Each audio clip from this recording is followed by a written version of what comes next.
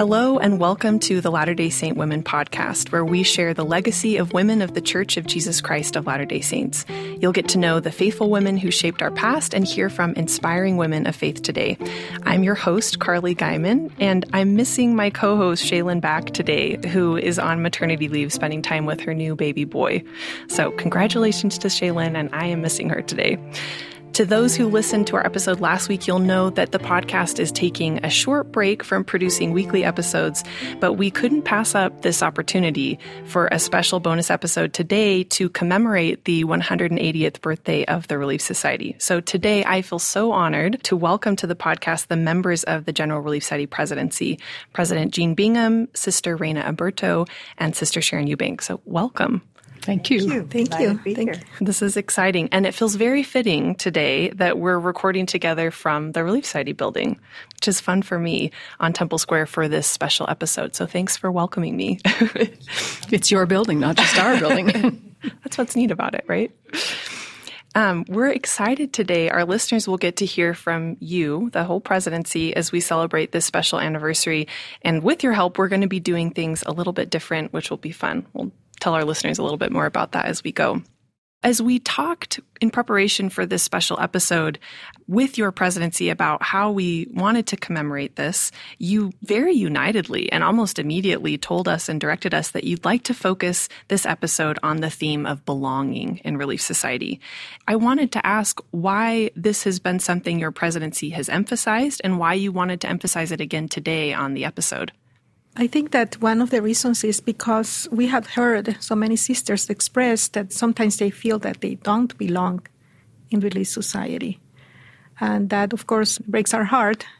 But at the same time, we want to help them realize that there is room for everyone, that we all belong here, that if we just join our hands and our hearts and faith and desire to follow the Lord, then we are better together. We can do more things, and He can help us. There is room for everyone.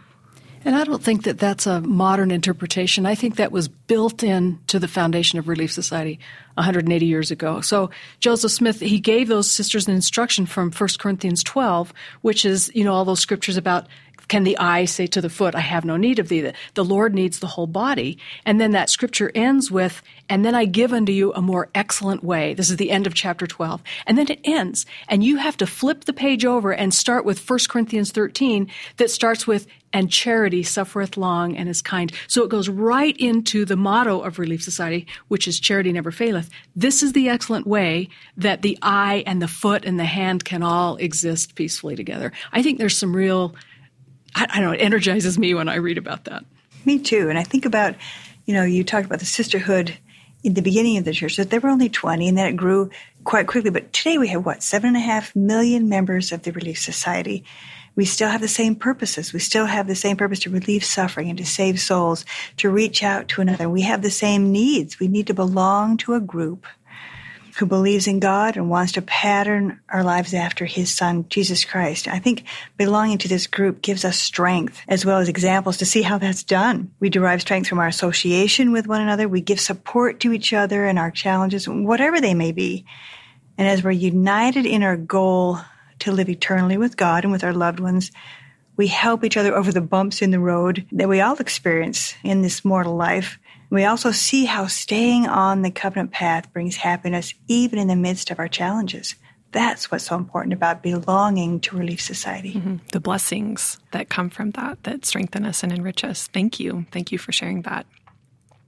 So as I mentioned, today's episode is going to be just a little bit different than our normal episodes. And each member of the General Relief Society presidency identified a woman, someone she knows personally, whose life or story can teach us and kind of illustrate this idea of belonging in Relief Society. And today we're going to be hearing from them directly, either from conversations with or stories from these sisters. We're going to start today with a story from President Bingham's friend, Tracy Browning. President Bingham, can you briefly introduce our listeners to your friend, Tracy? Oh, I could talk a lot about Tracy. She is marvelous. She's remarkable in every sense of the word. Tracy is a member of our General Relief Society Council, and as such, she supports the presidency as she instructs and inspires and encourages women to live the gospel of Jesus Christ wherever she's assigned. Interestingly, she was born in New York. She was raised in Jamaica. She was a teenage convert to the church. She's now married and has 2 children. And I have to tell you, her organizational skills are top-notch, and she's a gifted communicator. And she has such a tender heart. Tracy shared a story with me about how she feels belonging in Relief Society. I'd love to share that story with you.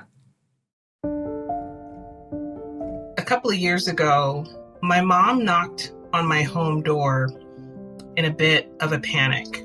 And I remember distinctly sitting in my front room with her and my husband and I as she sort of detailed some really tough circumstances around my 4-year-old nephew. My sister, she was a teenage mother. And in trying to figure out how to be a mom at a young age, I think she tried to do the best that she could. But the circumstances led to some challenges. And some of those challenges resulted in my nephew needing to be removed from her care a couple of times. My nephew had been with my husband and I for short stints of time as she found ways to create an environment that she was able to care for him. My husband and I and my young daughter at the time were very happy to be a support to her. But this third time when the knock came, it was different. And we could tell that the circumstances of the removal were much more serious than any other time. We sat in my living room and just cried together because of how difficult those circumstances were. My first thoughts after being really concerned was, how can I control the situation? When Cameron, my nephew, came into our home, he came with nothing. Essentially, he came with the clothes on his back, and it became clear that he didn't have enough stuff. I felt like I was thrust in the middle of a crisis. I was not in a place where I was feeling a lot of the Spirit. I was feeling a lot of fear and was feeling a lot of concern. So what I did was I resort to what I always do. I made a list because that's Tracy. So we went shopping that day and we got some clothes for him. And then we went to the grocery store to understand what kind of foods he needed. And we went and got some toys because I didn't have any toys for boys at that age in my home. There's comfort in the things that I understood. There's comfort in the things that I knew how to do.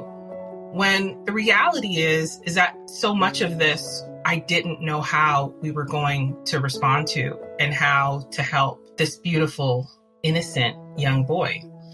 So I resorted to strategies of comfort, and they worked for a little while. And it was a good day. It was a good day. But there was still a cloud in the background and in the distance that I felt was coming towards us. I felt a lot of the heaviness of what was to come. Right before we were kind of thrust into this trial, my husband and I had made the decision to have another baby. I felt prompted that we were supposed to expand our family. And then we were thrust into this trial. So we put this idea of trying to expand our family that way on the back burner. And all of that energy was put into trying to see this resolved. I was feeling like this young boy needed to be here and needed to be here in a more permanent way. And we were bonding like a family, just quickly. And that was intense. That was intense because I couldn't help what was happening in our home life. We were just bonding. I became mom, dad became dad, sister became sister. And when you start to realize I'm not looking at him as anything other than my child, that starts to blur the lines of now these people might take away my child and put him in a dangerous situation. The challenge is that these sort of circumstances are not between you and the family. You know, you don't just come up with a plan and you work things out. You have government agencies involved. You have people who don't understand and have context and don't have the emotion that you have around these circumstances. That they're doing their job, rightfully so. But when they come in and remove a child from your care, they are the decision makers. But, you know, our family has all of the emotion around and fear around what the result is of decisions that they're going to make that we're not a part of. And we just have to go along. And we were feeling that adoption was the right option, that we didn't really see a reasonable set of circumstances where he could go back into that environment and be okay. As we kind of worked with these agencies and entities that were ultimately the decision makers. We just felt like we were being acted upon and had no agency in the situation. I felt out of control. I tend to sink. When I can't make the outcome be what I particularly want it to be, it can turn into depression. And when it does go to that end of the spectrum, my need to isolate myself shows up. Those circumstances were one where I think I went to the dark end of that spectrum, and I just started to sink into myself, and it was hard to see out of myself. I couldn't figure out what words to talk to God about because I just didn't seem to be getting any answers that felt comforting to me, so I stopped talking to God. I didn't have the energy to read the scriptures because I did not have enough of a sensitivity for the words to penetrate beyond the wall of hurt and disappointment and discouragement that I was feeling. I didn't have the energy to get up and go to church on Sunday because it was really painful to have people ask me questions about the circumstances and talk about what was happening without breaking down or feeling overwhelmed. It was easier to hide in my home and hide inside of myself. So I just withdrew from a lot of stuff. And I didn't really know how to feel better. You know, the really interesting thing about feeling isolated is not that you actually want to be alone. I wanted to feel better. I wanted to feel hopeful. I wanted to be who I was, really an extroverted, outgoing, rather bubbly kind of personality. I just didn't know how to do that at that period of time. And it really took people who were going to come in and continue to extend an arm instead of me having to figure out how to climb. When you're an adult, I think it's really hard to figure out how to make friends. And Relief Society presented this really natural opportunity for me to associate myself with remarkable women that come from all different backgrounds. It created an opportunity to just naturally make friends. And then it became a feeling that I belonged to them and they belonged to me because we were real friends. And that sisterhood and that friendship was rooted and it was deep. And what I've recognized is that those close female relationships that I have that I look to now, the women that I depend on, are because I'm a part of this sisterhood called Relief Society. When I was at my lowest, these women showed up. They were not going to give up. They were going to knock on that door and they were going to, say, hey, this is going to be hard. Can I have 5 minutes to give you a hug? And that's it. Or can I sit on the couch and just hold your hand and cry with you and then leave? As they continue to do that, I felt less alone in it. I knew I needed people to cry with me, to mourn with me, to show me that I wasn't the only one that was shedding tears about this really hard set of circumstances. And I loved them for it because I felt how much they cared about this thing that I cared about so much. And after a while, the other thing that they started to do was to make invitations, small invitations. Hey, let's just take a walk around the block. Let's get some air. Slowly, those invitations became powerful invitations. Invitations like, Tracy, that seat that you normally sit in on Sunday feels really empty. We need you. Not just we miss you, we need you. And this is the amazing thing about God and the Spirit, is that when it wants to pierce you and you need that invitation, it can go straight to your soul. If somebody tells me they need me, that sounds nice, but am I really needed? But that invitation during that time felt powerful to me, that I believed them, that there was something that I was supposed to do and also something that I needed. And the only place to get it was to be back in that pew. Accepting those simple invitations from my friends, I started to feel light again. And because of that, other invitations became less scary. Eventually, I had another one of my friends, one of my sisters, who said, I think that you should probably go in and talk to the bishop about what's happening and just fill him in. Going into the bishop's office and sitting down and kind of, for the first time, laying out all the details of what was happening in my family and all the fears that I had, and being really vulnerable to a very kind and loving priesthood leader was actually quite cathartic. When he said to me, I think the ward should fast for you and your family, I felt a burden lift. I felt something released from my shoulders. I left that meeting with my bishop feeling lighter and feeling grateful that I was going to have more of that connection that I was starting to feel as our entire ward unified around this opportunity. And 2 years later or so, because that's probably how long it took, when I was in the Ochre Mountain Temple with my husband and my son, and we were kneeling across an altar to be sealed together, I realized just how much letting God prevail was the best possible outcome, and how much I wish I had not fought against it so much before. It was not what I understood was the outcome of a desire to expand my family. It was so much more. And we weren't in that room alone. There were many of those same women that made small invitations, that sat and cried with me, that loved me through the hardest period of my life, that wanted to celebrate, that wanted to be there to see eternity be linked. I understand now when the scriptures say that the Lord is always with you, because I watched women who were showing up in the ways that I think the Savior would show up for me, and was showing up for me through them. They brought with them power, and I felt that. And that power was propelling me and was inviting light back into my life. It's a circle. I connect myself to God, and I connect myself to others, and through others I get connected to God, and so on. And they really, really demonstrated that.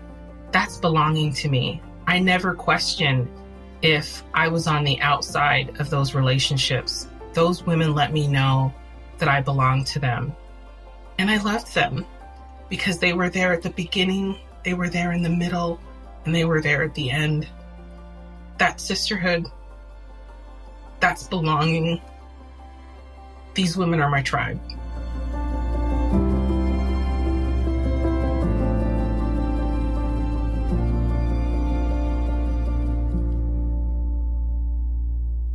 Oh, I felt such love and compassion for Tracy in her deep distress. My heart seemed to cry with hers, and I felt such great appreciation for those Relief Society sisters who reached out to relieve her suffering. Connecting Tracy to the Savior was a result of the sisters' efforts to support and strengthen her in her trials. They couldn't have found a better way to support her than connecting her to the Savior. I was in a meeting this morning with President Ballard. We were talking about service, but he was saying, I don't ever want us to lose fact of the most impactful service is mostly very tiny things. And I thought of that when we were listening to Tracy. Someone who just sat on the edge of her bed or took her for a walk, those are not big things that we have to prepare for in some way. It's just an expression of love. And I think that's what helped her. I think it helps all of us. Don't judge and show me love, and then I can make progress. Well, and what she said is they showed up. They just showed up for me. Time after time in small ways. Mm-hmm. But I think part of the story is that she was trying to shut them off her life because she was suffering so much. And she was even not feeling the spirit, and she was feeling kind of far from God and from her friends. And that's sometimes a reaction that we have, when we are suffering. We think that we are the only ones and that nobody else needs to know. And it's hard to reach out when you feel that way. Yes, but they kept coming. They kept coming even though she kind of wanted to be by herself, but she didn't have to be. And she says that at some point. She said, they showed me that I was not alone in this suffering. They were suffering with me. And I think that's really beautiful, that they kept coming to look for her and to bring her to the Savior. And we can do that as sisters. They went from the very beginning to the end. They didn't stop loving her. They didn't stop reaching out, no matter whether she responded right away or not. But they were there in times of distress and in times of joy. That's how we need to be true sisters. And that's an important part of that. Rather than trying to solve the problem, they just grieved and suffered with her. They just were with her in that. And I think anybody can do that. Mm-hmm. She gave a very simple definition of sisterhood, which was they cared about what I cared about. And that continued to, they rejoiced with me when there was this joyful ending.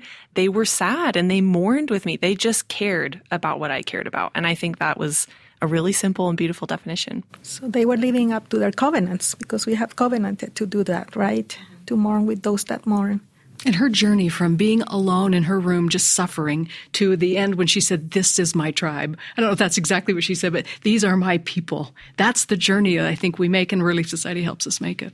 Relief Society is not a club or a class on Sunday or something. It's the way we express our devotion to Jesus Christ. It's that way that we're trying to be like him. Sometimes we succeed and sometimes we don't. And hopefully we give each other grace for that. But it's an expression of our tie to Jesus Christ. And that's why it's different than anything else that exists in the world or anything else we could choose to belong to. That's a beautiful expression when you think about the Savior, what he's done for each one of us, that we make mistakes, every one of us, but when we give each other the grace to forgive one another, he also forgives us. Well, thank you, President Bingham, for letting us get to know Tracy and for sharing that story with us. Next, we want to move to Sister Eubank. Sister Eubank, when we talked with you about this topic of belonging, you thought of a young single adult you met last year named McKaylee Burton. Tell us a little bit about McKaylee.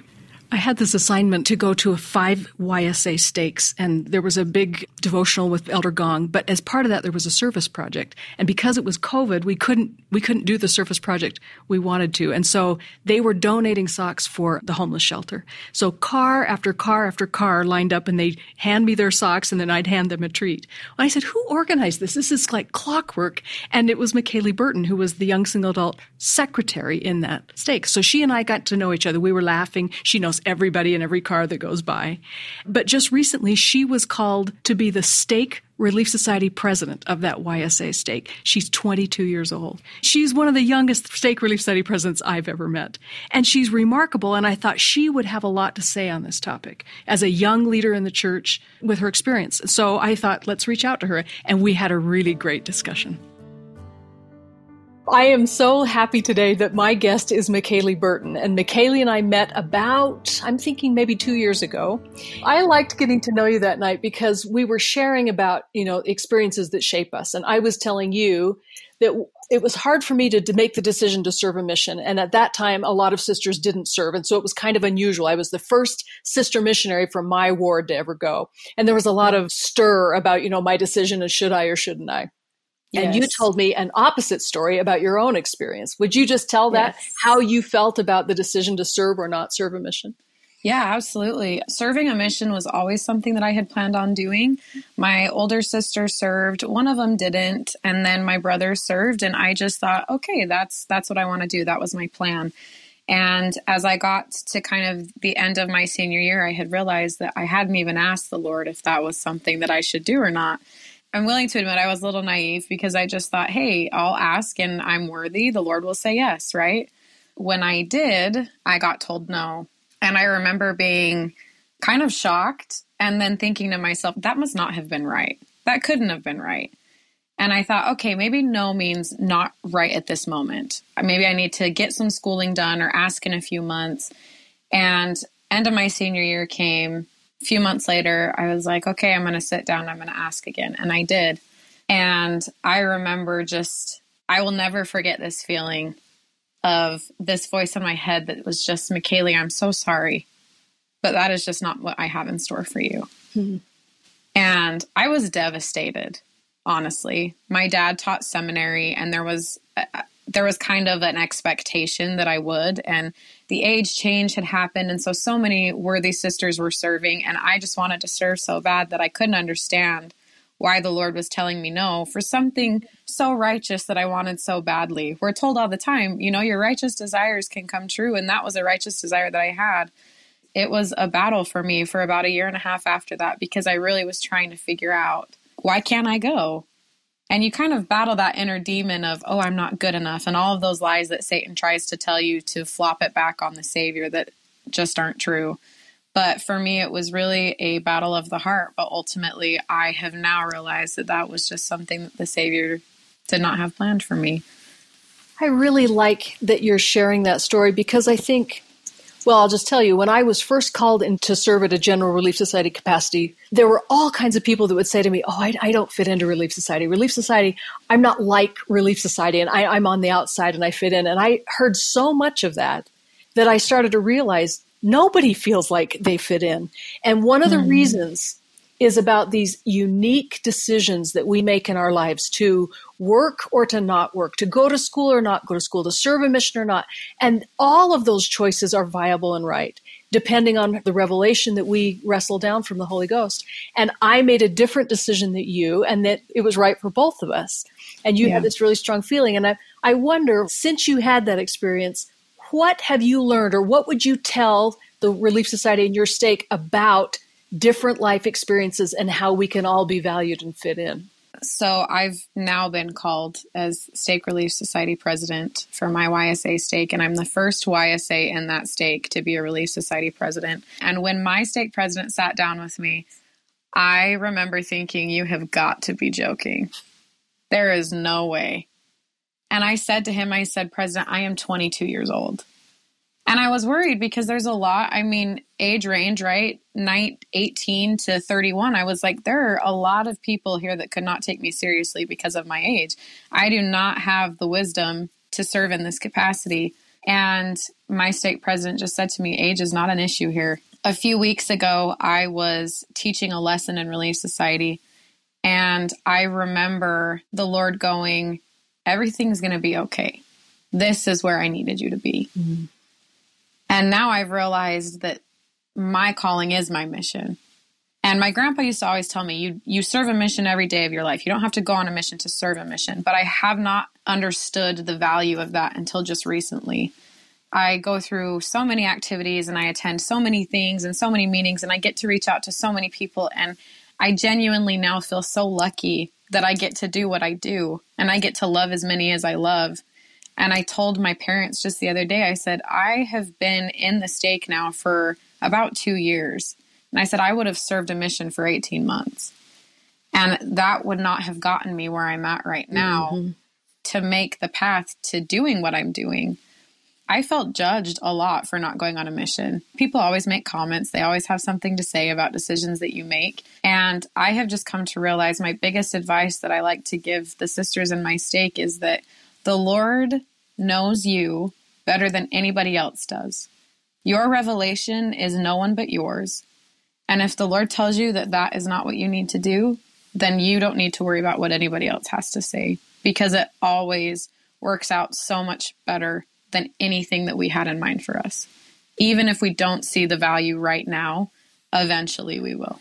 I really like what you said, because I think all the scriptures pair patience and faith. Faith, but there's always that patient aspect, and you experienced that when you had this devastating answer that was no, and it took a while to figure out why. What do you think we could do to not judge each other for the decisions that we're making, according to the revelation that we have? I remember a specific experience of I had come home from the grocery store just a few months after being told no.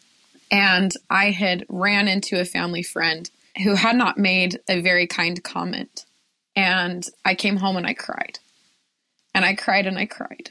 And my father approached me, and he got down on the same level as me. And he said, you are not about to throw away a testimony that you have spent all of your life creating just to save my reputation or to save your own reputation. The Lord knows where you stand. You know where you stand. That's all that's important.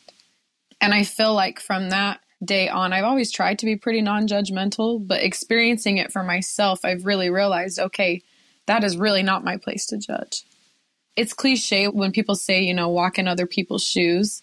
But I think it's so true, because we all live and have such different realities from one another that for someone else being told no going on a mission would not have been a big deal for them. They would have been like, okay. But for me, it was devastating. Whereas some things that I have done, if they would have been told no, it's a huge deal to them. But to me, it's not a big deal. And so I think just remembering that this relationship that we have with the Savior is so personalized that we don't even fully understand it. And so we can't try and understand it for somebody else. Thank you for sharing that. It's so personal, and I can tell how emotional you feel about that. But I think we've all come home from the grocery store and cried about something that somebody has said to us. And we want to be able to extend grace, to them. And we want Relief Society to somehow be a place where we can all share the thing that's on our heart. It's hard to recognize revelation. You don't always know exactly. And to kind of process it and work through it is help if we can be patient enough with each other not to judge. And I think that's the key right there is patience, being patient enough with each other, because we're all at different spots, spiritually, physically, mentally, like all of those. We're in such different places. And I think that's the most beautiful thing about the Savior is that I tell my girls all the time, you don't have to meet the Savior where he's at. He will meet you where you're at. And he will help you get to where he's at if you let him and if you have patience. Well, we recognize we're not going to be 100% perfect at this, but we're going to keep trying. We're going to keep striving so that Relief Society is a place, or ministering or anything else that we're doing, just our interactions with each other. It's a place where we give each other the patience and the space to be whatever it is we're becoming. So I think that's one reason that we can fit in. You brought that up. I think that's a really good point. I think everybody has something to bring to the table. Everybody has a seat when it comes to Christ. That's what I love about the church, is that every opinion means something, and it should mean something, and it does, because everyone is a child of God. And I look at even my own presidency, and each of us are very different. And I sit in presidency meetings, and I just thank my Heavenly Father that I have them, because they see so many things differently than I do. And that helps me realize many hands make light work, and we're far better together than we are alone. Oh, I love that.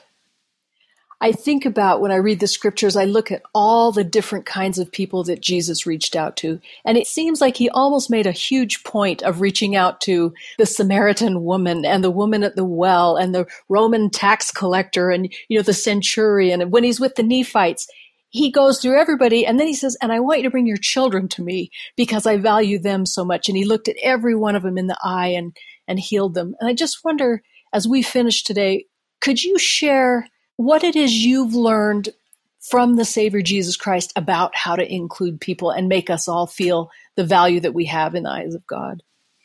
That is a very sensitive topic for me, I think, because nobody is excluded from feeling like they don't fit in or like they are alone in something. I think every human has felt that in some form or another from some experience. The biggest thing that I have always wanted to do is just let people know, hey, if you feel nobody else loves you, I do. If you feel you have nobody else to call, even if I'm your last resort, you can call me, you can count on me. I think that the Lord and him being there for me when I felt like that kind of made me realize I have the ability to do that to other people, because it doesn't take much, right? Going up, striking up a conversation, saying hi to somebody in the hall at church. People remember those things, those really small things that we sometimes see as so insignificant. People remember and they don't forget. Being able to do that for the Lord is a way, a very small way that I tell myself I can try, along with, keeping the commandments and those other things. That's something extra that I can do to try and repay him for everything that he's given me. Is, okay, Lord, let me go out and get to know as many of your children as I can. Let me get to love as many as I can. And maybe to him, it's probably something so small compared to everything else that's going on. But if I can even make a difference for one person, that's one person compared to none. And I'm just very grateful that the Savior has always been able to allow me to do so. And he's given me a personality that makes it so that I don't have an issue talking to people. I don't have an issue striking up that conversation. But I think that if you ask, he's willing to help. And so for me, I've just always wanted everybody to feel like they have a spot with me and they have a friendship with me. And if they need something, they can come to me. And that came all because of my Savior. That was McKaylee Burton and Sister Eubank. So, Sister Eubank, I have been thinking so much about something that you said. I really appreciated your thought that when we create space and room for everyone, we do fit. We all fit in Relief Society. And you and McKaylee talked about a couple things that we can do. We can withhold judgment to create that space. We can allow others to trust in the revelation they've received for their own life, and that those things can create that space. What more can we do to create this space so that all sisters feel that they can fit in Relief Society? This maybe isn't the perfect example, but I was thinking about when I was McKaylee's age, I couldn't tie my shoe. There's no way I could be ever as articulate as she was. But I was called as a Relief Society teacher in a single adult ward because it's where I lived. And so everyone there was older than I was. I was probably 19 years old. And I was called to teach Relief Society, and I worked. I mean, I practiced. I wrote everything out, and I get up on Sunday, and I give the best lesson, everything that I'd done, and it was like 8 minutes long. I have now taught Relief Society. I've given everything I have, and it's 8 minutes. And I just look out over the audience, panic-stricken. And then I see these older women, and they start to raise their hand and make these lengthy comments. And that reminds me of something else, and they would make another comment. They got me through the 40 minutes of my first lesson in Relief Society. And there's something about that story that in that space that we're creating, that we allow people to be successful at the level where they are. Not at our level, where we've been teaching Relief Society for 40 years and we can do it for 3 hours. But I gave my 8 minutes and that was all I had. And then they helped me be successful. And I will forever love those women. And I didn't even know them and they didn't really know me. But they looked at the situation and said, oh, I can help this. But they created a space where I was able to leave the chapel or the building feeling like, okay, it went all right and I can try again. Yeah, maybe get 10 minutes next time. They gave me some space. So I think about something like that. It's not a one-word answer, but the space for us to be successful where we are. And recognizing that everyone really does have something to give and valuing that. Absolutely true. What I love about Relief Society is that we are all so different, that it's a place where I get exposed to people who do not feel the same as I do on a multitude of issues, and that makes me think and respect them and interact in different ways. And so I'm happy for that kind of an opportunity. Well, I feel that sometimes when we feel that we don't belong, it's because we think that we are the only one that has gone through this or that. That we are the only one that is different. But then everybody else has their life together and they know what they're doing and they're very happy. But I feel that when we really get to know other people, when we take that time to make that space for them in our heart, in our life, and then we get to know them, we realize that we are all struggling or trying our best, that nobody's perfect and we are just trying, just on the same boat. But we are different, and that is the beautiful thing, just like Sister Eubank just said, that's what makes it so special, that each of us can bring our own contribution and offering to the Lord, and together we can do this better. I think appreciating the differences is one of the keys. We are so different. Every single person, there's not two people on the whole earth that are the same. Heavenly Father created us to be different. We all have a different bundle of talents. We all have different abilities and capacities. We all have different backgrounds. So rather than seeing those as reasons why I don't belong or she doesn't belong, we all belong, and look at those differences as benefits and blessings. I remember being a brand new mother, and I was called to be the mother education teacher in Relief Society. And this was in a family ward, a geographic ward. And of course, there were many, many older mothers than I. And I was just using the manual and telling what I knew, and bless their hearts, none of these women made me feel like I was not capable or I didn't have anything to share, but they added to what I had. So can we do that to one another in Relief Society? Can we add to each other so that we can build the strengths that each person has?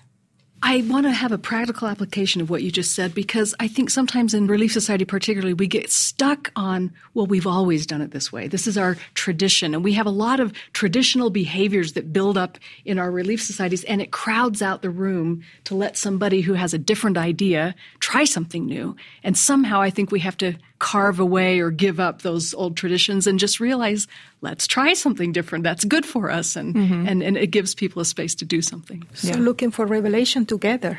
That's what you're saying, right?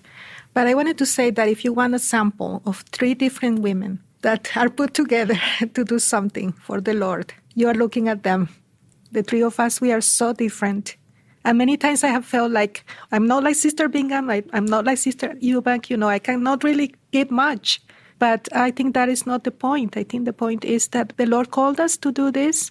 We have given our best effort, and we have done it together, with each of us contributing in different ways. And hopefully the Lord is pleased with our offering. Yes, that's so beautiful. And it is beautiful to see the three of you together and what you give and what you contribute. As we are hearing from these different women and talking with you, I'm just thinking of the gifts that we each have and that those are so needed. We need these diverse gifts. We need these different experiences, and it comes together in this beautiful whole. And you see that in your presidency. You see that in a Relief Society and award. I love that about Relief Society. I think one of the great things that makes our presidency work is the ability of President Bingham to not feel competitive or to feel like she has to do everything that one of us does. She is happy to leverage someone else's strengths in an instance, and it really allows a freedom for us to do lots of different things. And that quality in a leader, to leverage other people where they're strong, it helps a lot. And President Bingham's a good example of that. She has trusted us. I remember in the beginning, when we had the first meetings, I asked her, do you need to see my messages and everything that I'm going to do? And she said, no, I trust you. I know that the Lord will help you. You can go and do. That's because I know that the Lord chose them. If this work were left up to me, it would not happen. The Lord knew what I needed in counselors, knew that the particular talents that each one of these women had would complement the little bit of talent I had, and it would create the kind of synergy that we needed in order to do His work in the best way. So knowing that the Lord is in charge always makes you a better presidency. Well, and this is so silly and a little bit cliche, but when I think of pieces fitting together, a puzzle doesn't fit together if every piece is the same. That's true. Exactly. They all have to be different pieces, and they're different shapes, and some are edges, and some, I'm thinking of my little son. He needs those edge pieces. But it just doesn't work if we're all the same. And what I hear too when you're talking is we can receive that confirmation and assurance, not necessarily when we look around at, do I need to look more like her? Do I need to be more like her, or be more like this president or this Relief Society? But when we tap into the guidance we're receiving from the Spirit and look at, what has the Lord given me? What can I give? And something that I learned from Sister Eubank from the beginning, she told me, Reina, you have to find your own voice. You don't need to sound like everybody else. And that helped me so much. So they have been wonderful to me. What a voice it is. And Sister Roberta, we want to end this episode with a story that you shared with us from your friend Lily Bolanos. Tell us a little bit about your friend Lily. Yes, Lily was a young girl. She was 14 when I met her about 10 years ago. She came to our Spanish-speaking ward in Orem, Utah, and she's such a strong sister in the gospel. A few years later, she went on a mission. Now she's married. So recently, I had the chance to sit with Lily and Elena, my daughter, because they were friends when they were teenagers. And so I would like everyone to listen to them. I'm so delighted to be today with my daughter, Elena Burto, and my friend, Liliana Bolaños. I would really like to have Lily tell us the story. How did you come to church, Lily, and how did you feel when you got there? I'm so excited to have this conversation today. And these are great memories to think back on. At the time, I was 14 years old, so it was my last year of middle school. And my family and I were all Catholic. We're from Mexico. My family is very traditional. And so I was an altar girl in the Catholic Church, which meant that I would go up to the front with the Father and help him during Mass or the Sunday service. And I remember that during my time preparing for that, we would study the Bible as a group. And I had lots of questions that went unanswered. So during that time, I went to my best friend, Rocio, who was in the Aburtos ward at the time. And I went to her and asked these questions. And I'll never forget that she didn't answer any of my questions. She said, I honestly don't know. Those are all really good questions. I don't know if we have a prophet on earth. I don't know all these things, but all I know is that when I go to church, I feel loved and I feel special.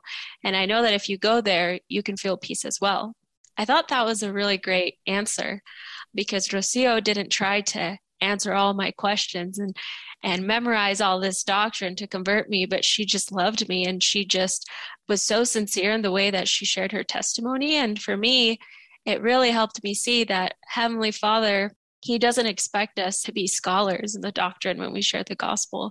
He just wants us to be honest. He wants us to love people and be genuine. And so I really think that Rocio set the path for me to understand that I needed to pay attention to how I was feeling and not focus too much on the answers to these questions that I had. Yes. So you're saying that we need to customize the way we minister to people and the way we help them come to Christ, right? That's what I'm hearing you say. Yeah, Yes. definitely. Yes. So what happened when you got there? When I got there, I actually had a lot of my questions answered in the first hour during the sacrament meeting. They talked all about the prophet Joseph Smith and the restoration of the church. And that was what a lot of my questions about religion and Christianity in general were about. So it was really cool to have those questions answered. And then along with that came lots of friends and lots of opportunities to serve others, which is something that I hadn't had before. But in the Young Women's Program, we had a lot of opportunities to get to know different people and to serve people. And it helped me feel so loved. And it helped me realize how much love I had to share as well. Yes. How long did it pass between the first time you came to church and the time you joined the church, actually? It was a few months. It was about 5 or 7 months, just because it took a while for my parents to feel comfortable with the idea of me getting baptized. So It took some time, but eventually they came to church and felt what I felt, and they allowed me to be baptized. You have told us that also your young women leaders, the adult leaders, help you feel welcome. How do you think that happened? What did they do? During that time, my mom and I were going through a hard time in our relationship because my mom was very hurt that I was exploring a new religion. Like I had mentioned, my family is very traditional. And so it kind of felt like I was rebelling or separating myself from our family traditions. And during this time, I had leaders that were such great mother figures to me, and that always encouraged me to continue to love and respect my mom and to continue sharing my testimony with her.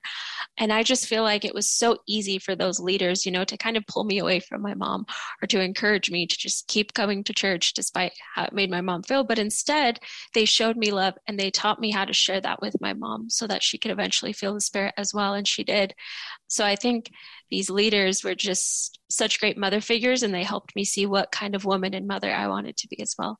That is so beautiful. I'm so happy to hear that they really embraced you. Now, Elena, you remember that time, right? When Lily came to our ward, you were a young woman also. How did observing Lily's conversion strengthen your own faith as a young teenager? I don't even know if Lily knows this, but that branch was formed in 2009.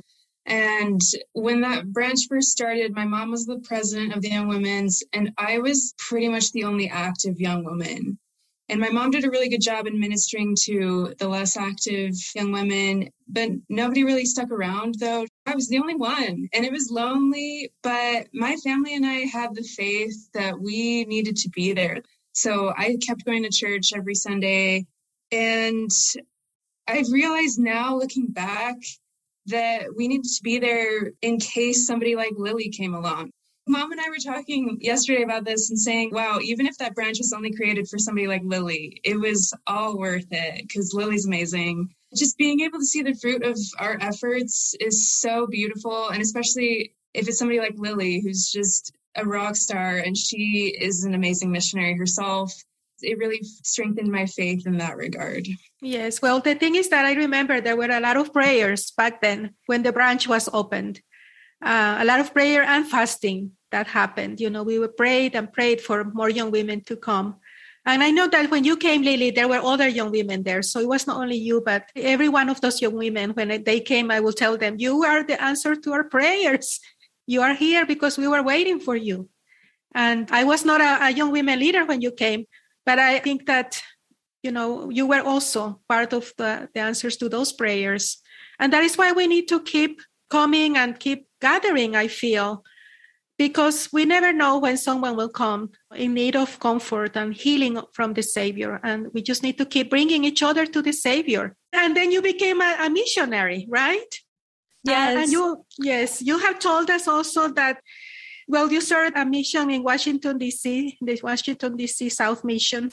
Yes. And you have told us that you felt like the black sheep there because you were a new member and you felt like you probably didn't belong and that you didn't know as much as the others. Tell us how that worked out.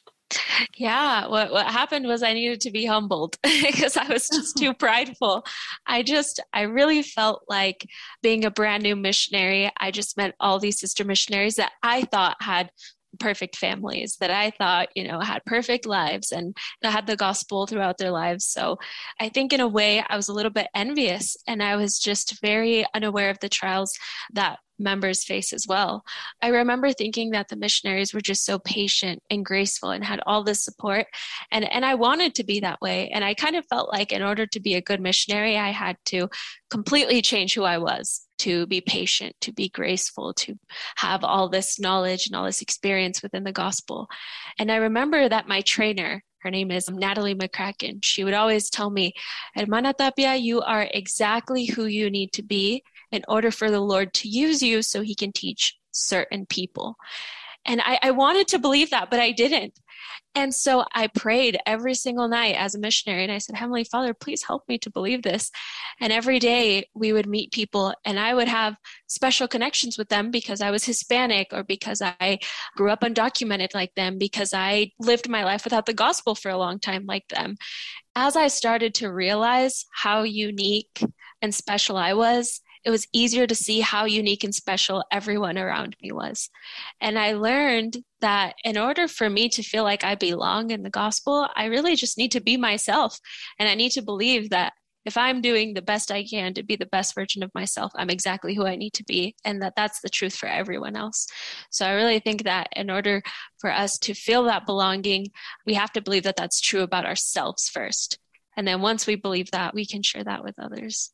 That is so beautiful, Lily. I think that you are so right. We first need to believe that we are special, that the Lord loves us, and that he will help us so we can go and help other people. So what would you tell the sisters that maybe they feel that they don't belong? And how can we make our church, our young women, our Relief Society a more inclusive place where everybody feels that they belong? I would echo what my trainer told me on my mission, and it's that we are all exactly who we need to be in order for the Lord to help us touch certain people's hearts and to connect with certain people. I just think no matter who you are, how you've grown up, the mistakes you've made, things that you've experienced or have yet to experience, Heavenly Father has given you certain gifts and talents. And if you trust that, and if you do the best you can to just love other people, we can be amazed at the miracles that Heavenly Father can accomplish through us. I just think about the things you two have shared about your faith and your prayers and growing the Young Women's Program in your ward and the blessings that's brought to my life directly. And I just think that you were both exactly who you needed to be at that time. I actually remember, Hermana Aburto, the first time I ever met you. And I just remember how welcoming you were. But the number one thing that I remember is just your hug. I just felt so much love when you hugged me. Hermana Aburto is the best hugger for whoever doesn't know that. And I just remember that. And I really think it's important to, like you said, Hermana Aburto, to remember that it's the small things that help others feel welcomed in the long run. So we just need to trust that we're exactly who we need to be. Yes, that is so beautiful. Thank you, Lily, because I don't specifically remember when I hugged you the first time, but I just remember how happy I was when I saw you come in there with Rocio, your friend.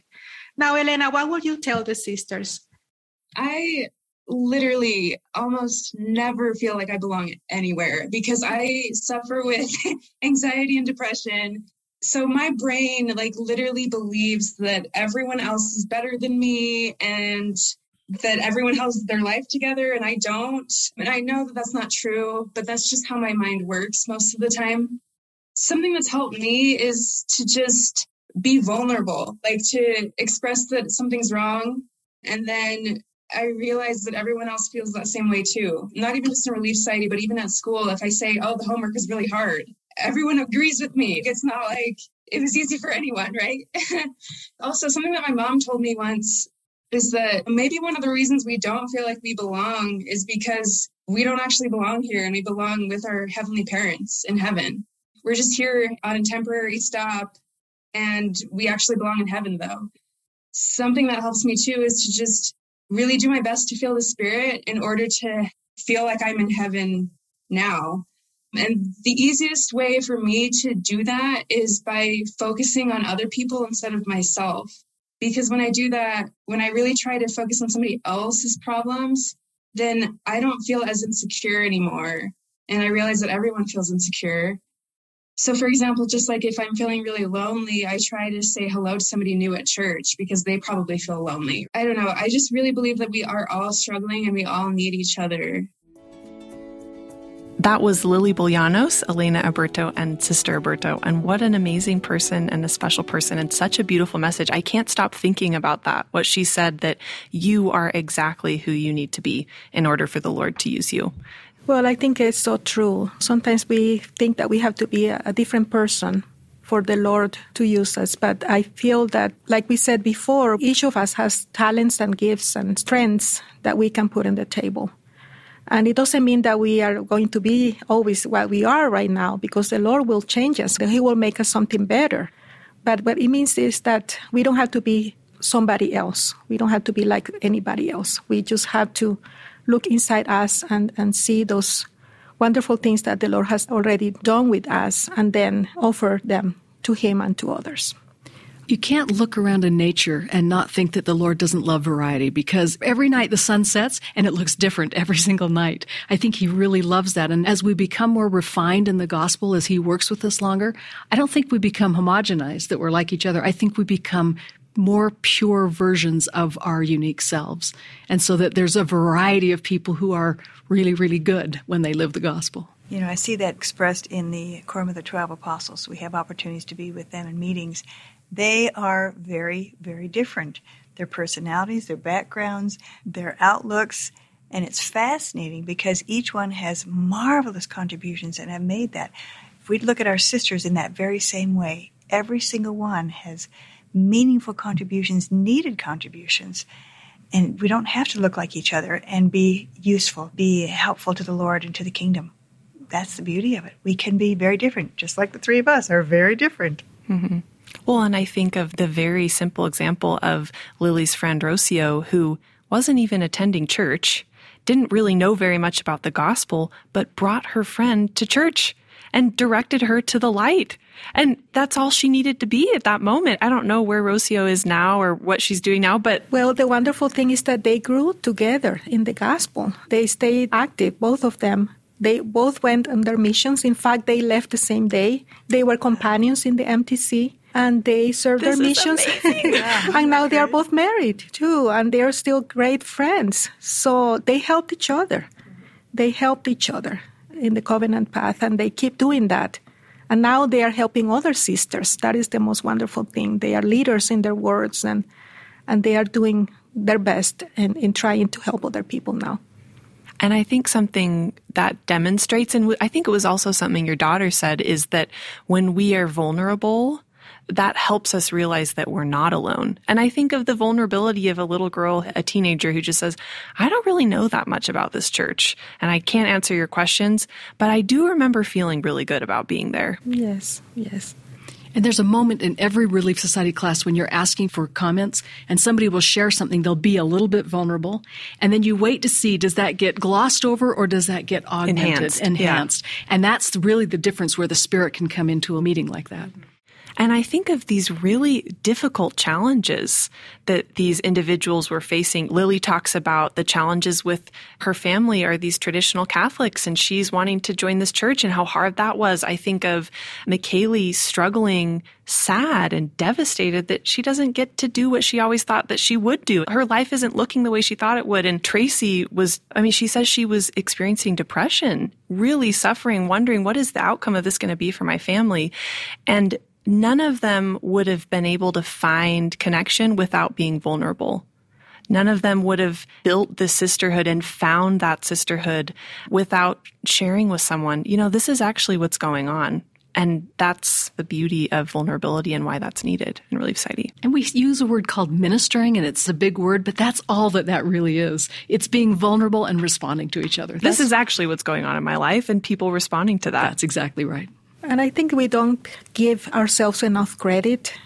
I think that we are doing a lot as women, as members of Relief Society, as covenant women of the Lord. We are doing a lot. But of course, we can always do more. But I think that we also need to give ourselves some credit, that we are doing great things, because that's what we do as women. We are always helping each other, or helping others and children and youth and everyone. Well, and that charity is much more than an act. It's an attitude and kind of an orientation toward the world. And you don't have to really do anything to be charitable. It can just be the way you respond when you're in a situation, when you're talking to someone, when you observe something. And keeping it simple, like we talked about, is one of the very best ways to do that. That's one of the characteristics in general of women. We tend to watch, we tend to observe, we tend to sense when others feel a need. So if we can allow ourselves both to be vulnerable in that sense, but reach out when we're feeling that, don't say, oh, they don't really want my help, but actually reach out, because we do. We feel that in one another. We were talking at lunch about a story I read. It was Elder Dean Larson. It was 40 years ago. But he was telling the story about being in a European porcelain shop with his daughter, and they were looking at the porcelain, and an elderly woman came up next to them, and she reached up and picked up something, and she dropped it, and it smashed all over the marble floor, made a huge sound. And he said, I am embarrassed, but I instinctively drew back. That wasn't me. And his daughter standing next to him instinctively reached forward for the woman to make sure she was okay. And then he ended the talk by saying, I want to train myself so that I will instinctively go toward people instead of back away. And I think that's kind of a nice analogy about what we're talking about. In some of these ways, this sisterhood helps us train ourselves to instinctively look forward toward people and put our arms around them, even when it's a difficult situation. Mm-hmm. Some of us do that more naturally than others, but what you're saying is we can try a little bit harder to have that instinct. Yeah, I think our discipleship with Jesus Christ is what trains us or helps us refine those instincts. Mm-hmm. And the Spirit to whisper in those moments, right, to lean in a little bit. Oh, wow. This is so amazing. Thank you so much for these stories, for introducing us to these women, these amazing women, and their circle of sisters around them. It's so beautiful. And it's such a wonderful way to celebrate the Relief Society. For you, as we kind of wrap up today, what do you hope the sisters listening feel as we've discussed belonging? I'll tell you a couple of things that have come to my mind, Carly.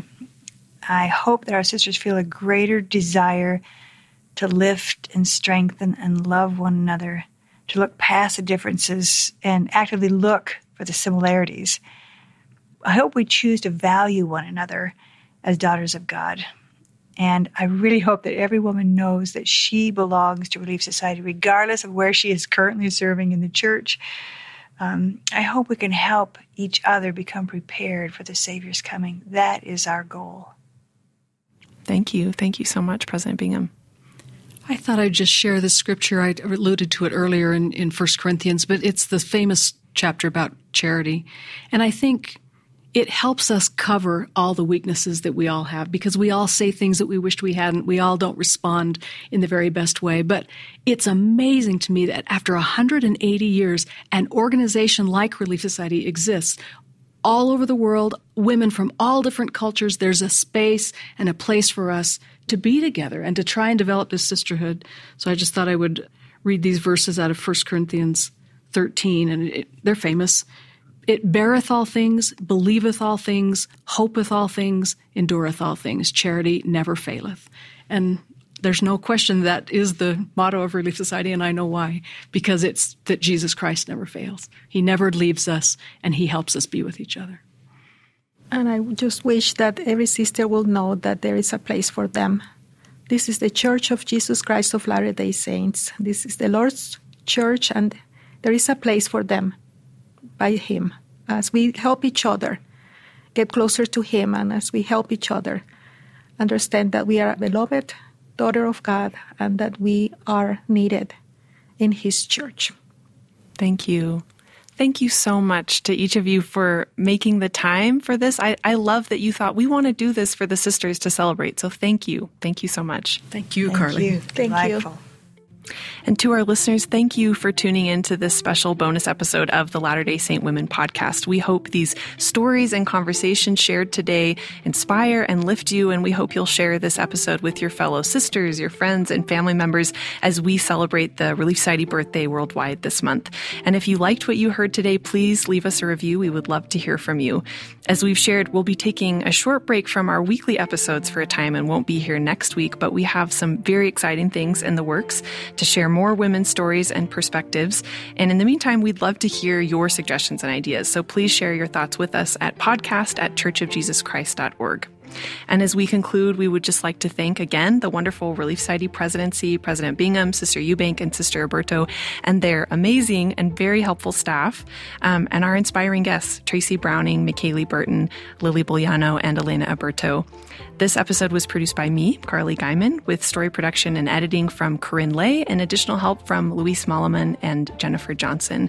Our executive producer is Brittany Beatty and the Liahona Magazine. The episode was edited by Publishing Services of the Church of Jesus Christ of Latter-day Saints. Until next time, I'm Carly Guyman. Thanks for listening.